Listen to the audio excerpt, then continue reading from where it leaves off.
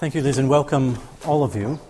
I have the distinct honor of introducing Dr. Scilla Elworthy, who is going to be kicking off this conference this evening as our first keynote speaker. And it's hard to imagine, I won't say any, but many more appropriate individuals to inaugurate an event of this kind.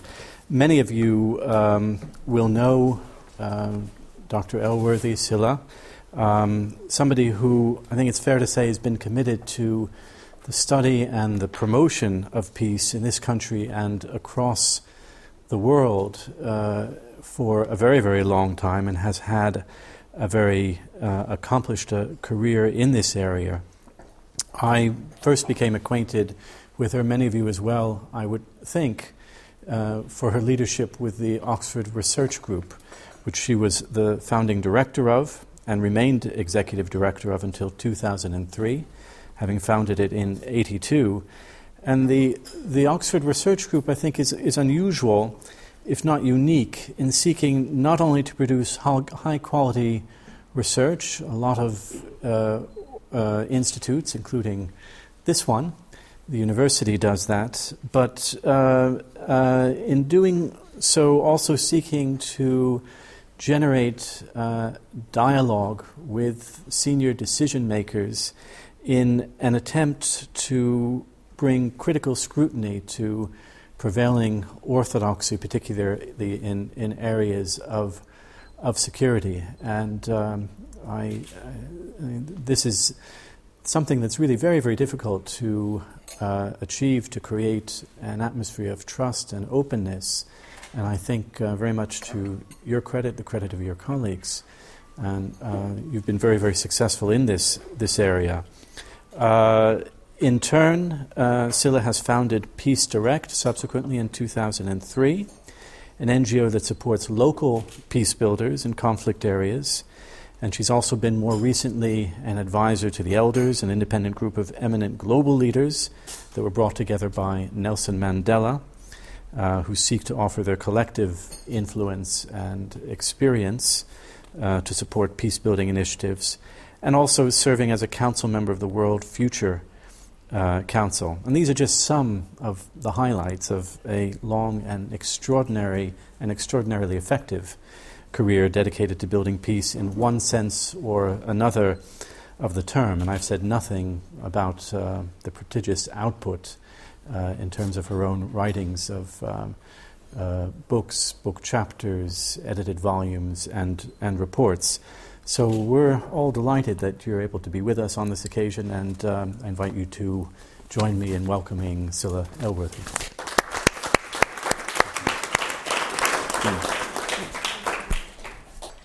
Well, thank you for a very generous introduction. Most kind. And good evening. Good evening. I had the great joy a few days ago to interview Desmond Tutu when he was here. He's an old friend and colleague of Liz Carmichael's from her days in South Africa. And what struck me, as soon as you walk into the room with him, and it happens every time I've met him, is that there is this wonderful combination of an extraordinarily open heart, a twinkling compassion, if you like, combined with the sharpest eye for direction, how are we going to get this done, and strategy. It's a magical combination, and I'm sure it will infuse from his time in Oxford earlier this week our discussions tomorrow, him being probably one of the greatest living peace builders. Now, I'm not going to try and entertain you tonight, which is what you're supposed to do in an after-dinner speech. I do have some very good jokes, but they're all entirely unsuitable. I'm also, when Liz invited me to do this, my knee-jerk reaction was to try and impress you. But when I realized the IQ and the experience that would be in this room, I gave that up as a very bad proposition. So instead, I'm going to plant with you one or two, possibly three key questions. I've recently been having a sabbatical and devoted part of it to looking back over 30 years in this field. And somewhat to my shock, I noticed the absence of any coherent, extended global strategy for the building of peace. We've had very inspiring United Nations agendas. We've had some courageous national initiatives. We've had an increasing high standard of research from universities. We've had NGOs doing what they do in conflict areas. But I ask myself now, and this is my first question for you, is it time for a worldwide strategy for the building of peace? Consider 3 facts.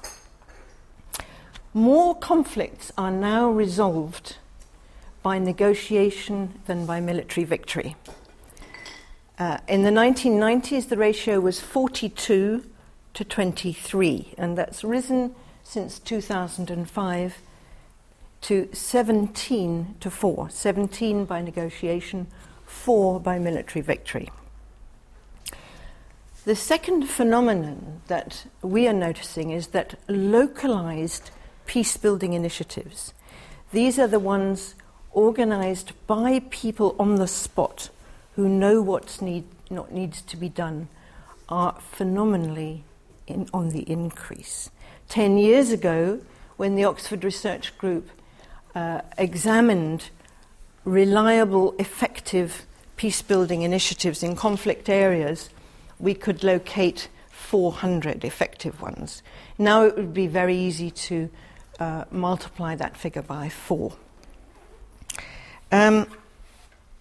We've always known that it costs less to prevent war than to try and clear it up after the violence has erupted. But now we've got very reliable comparative studies, and there's a footnoted version of all this for you if you want it. We've got very reliable comparative studies to show that $1 spent on prevention achieves more than $60 spent on trying to deal with violence once it's erupted.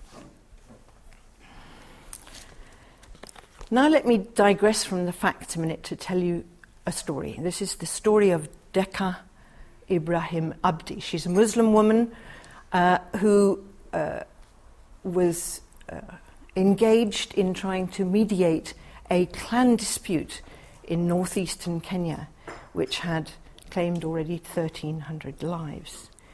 Decca managed to do this by bringing together the women of the 2 clans. As a result of her success, she was then mandated to train peace builders all over Kenya and East Africa. Fast forward to December 2007, and you'll remember that post the election, the disputed elections, violence broke out very suddenly all over Kenya. Decca was summoned to the Serena Hotel in Nairobi, where were gathered 2 Kenyan retired UN Peacekeeping Force generals, 1 ambassador, and 2 civil society leaders like herself. And when she walked in, dressed, I imagine, in her immaculate floor-length gown and veil, the ambassador pointed to an empty seat and said, "Decca, you take the chair. We have to design a way to stop this violence." And one of the things they did was to get hold of the members of a women's organization nationwide, 60,000 members of whom had mobile phones. And they said to them, "Please look out of your window and text or phone and tell us what's happening." They put flip chart up all around the walls of the hotel room, and on this flip chart they mapped the hot spots and the cold spots, because they wanted to know where people were running to of the violence. They then set out with all their networks, all the people they knew in all the communities, with religious leaders, women's organisation leaders, sports personalities, the media, everybody they knew. They crafted strategies for each one of those hotspots and for the cold spots. Result, in 2 to 3 weeks they had the violence under control. When Kofi Annan arrived to negotiate between the two political leaders, which he did successfully, the violence was under control. Now, I tell you this story for 3 reasons. First of all, it's an outstanding example of what, in all our research, shows to be the most effective way of building peace, namely when you have a top-down or official methodology, negotiation, which links into a bottom-up or localized initiative. Secondly, what DECA did is important because it's an example among thousands now of how effective and how sophisticated localized initiatives are becoming. What they did was pounced upon by a very bright young Kenyan woman who turned it into an internet engine called Ushahidi. I see you smiling. Ushahidi is a platform that local people can text or send information into, which then maps the extent of the crisis so that a strategy can be built immediately in real time as to what needs to be done. It's now been applied in Haiti and in Gaza. The third reason why what DECA did is important is that the whole operation cost less than $200,000. And it avoided, in many people's opinion, Kenya becoming like another Somalia, a civil war. But before we jump to any simplistic conclusions here, we should note that a conflicted society often has lots of localized initiatives which just don't network, they don't get together, they can't be cohesive enough to stop the violence in the way that happened in Kenya. Also, don't forget that 40% of peace agreements fail and violence ensues again within 10 years. And we don't know enough about why that is. One of the reasons certainly is that very often the stakeholders, the key stakeholders in the conflict, aren't brought to the table, like renegade militias, like those who are making a lot of money out of resource exploitation and so on. But one of the reasons why we need a first-class university research effort on this is that we need to know why 40% of peace agreements fail. We also need to know more accurately what is the cost-effectiveness of civilian compared to military peace enforcement or peace building. But back to the big picture. OECD governments, for every $1 that they spend on the prevention of conflict, spend $1,885 on the military. Current global military expenditure is $1.46 trillion. Now, for those of us for whom that many noughts are too many at this time of night, it equates to $217 per person in the world. But more importantly even, there's been a 45% increase in military spending over the last 10 years. Hard to believe. And the last fact I'm going to give you is that each year between $45 and $60 billion worth of arms are traded or transferred. You might say to me, oh, Cilla, we know all this stuff. And I would say to you, if we know all this stuff, are we then crazy that we don't act on it? We know what works. We know what can be done. We know how it's done. We know where the effective people are. Is this not an extraordinary situation that we're in? isn't it time to bring together all that we know how to do? Does it call for a brand new approach to how our world deals with war? And I'm looking forward very much to discussing some of these points with you tomorrow, or maybe later. But meanwhile, I'd like to give you a few ideas to sleep on. How about a Versailles Convention of 2018? Now that will be 100 years since the end of what was called the War to End All Wars. And it would be a great anniversary to bring to an end the bloodiest 100 years that the world has known. Why not mark that anniversary with a convention that could set out how we can prevent killing? We could prepare this in time for the United Nations General Assembly in September of 2018. It's only 8 years away. For perhaps a general signing on November the 11th of 2018 in Versailles. That would at least ensure French participation, which is often difficult to get. The convention could focus on a series of agreed steps that must be taken before force is used. You know, very often when people go to war, they say we tried all the means available. But actually, those who know what the means available are know that they have not all been tried. So a prevention convention could set out, very much as the Genocide Convention did, a set of steps that have to be taken before force is used.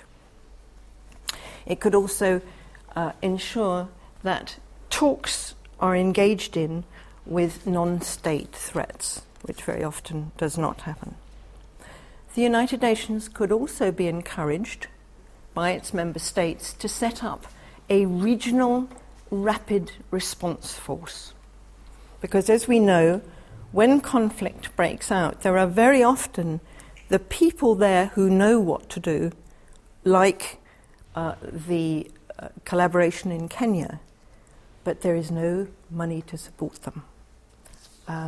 And all the peace builders that we know now all over the world in conflict areas say if only there was a regional fund under proper regional jurisdiction, the great and good of the region could be in charge of it, that can go into action straight away when a crisis blows up. The funding for this convention could conceivably come from governments. And one method for that could be an agreed worldwide 10% tax on arms transfers. Now, we could talk about ideas like this tomorrow. There are significant obstacles, but it might be worth a try. It's certainly worth some thought. And I'd just like to close by saying that I hope that tomorrow we'll bring together this magic combination that Desmond Tutu personified. The combination of heart and head, the combination of compassion and strategy. So thank you.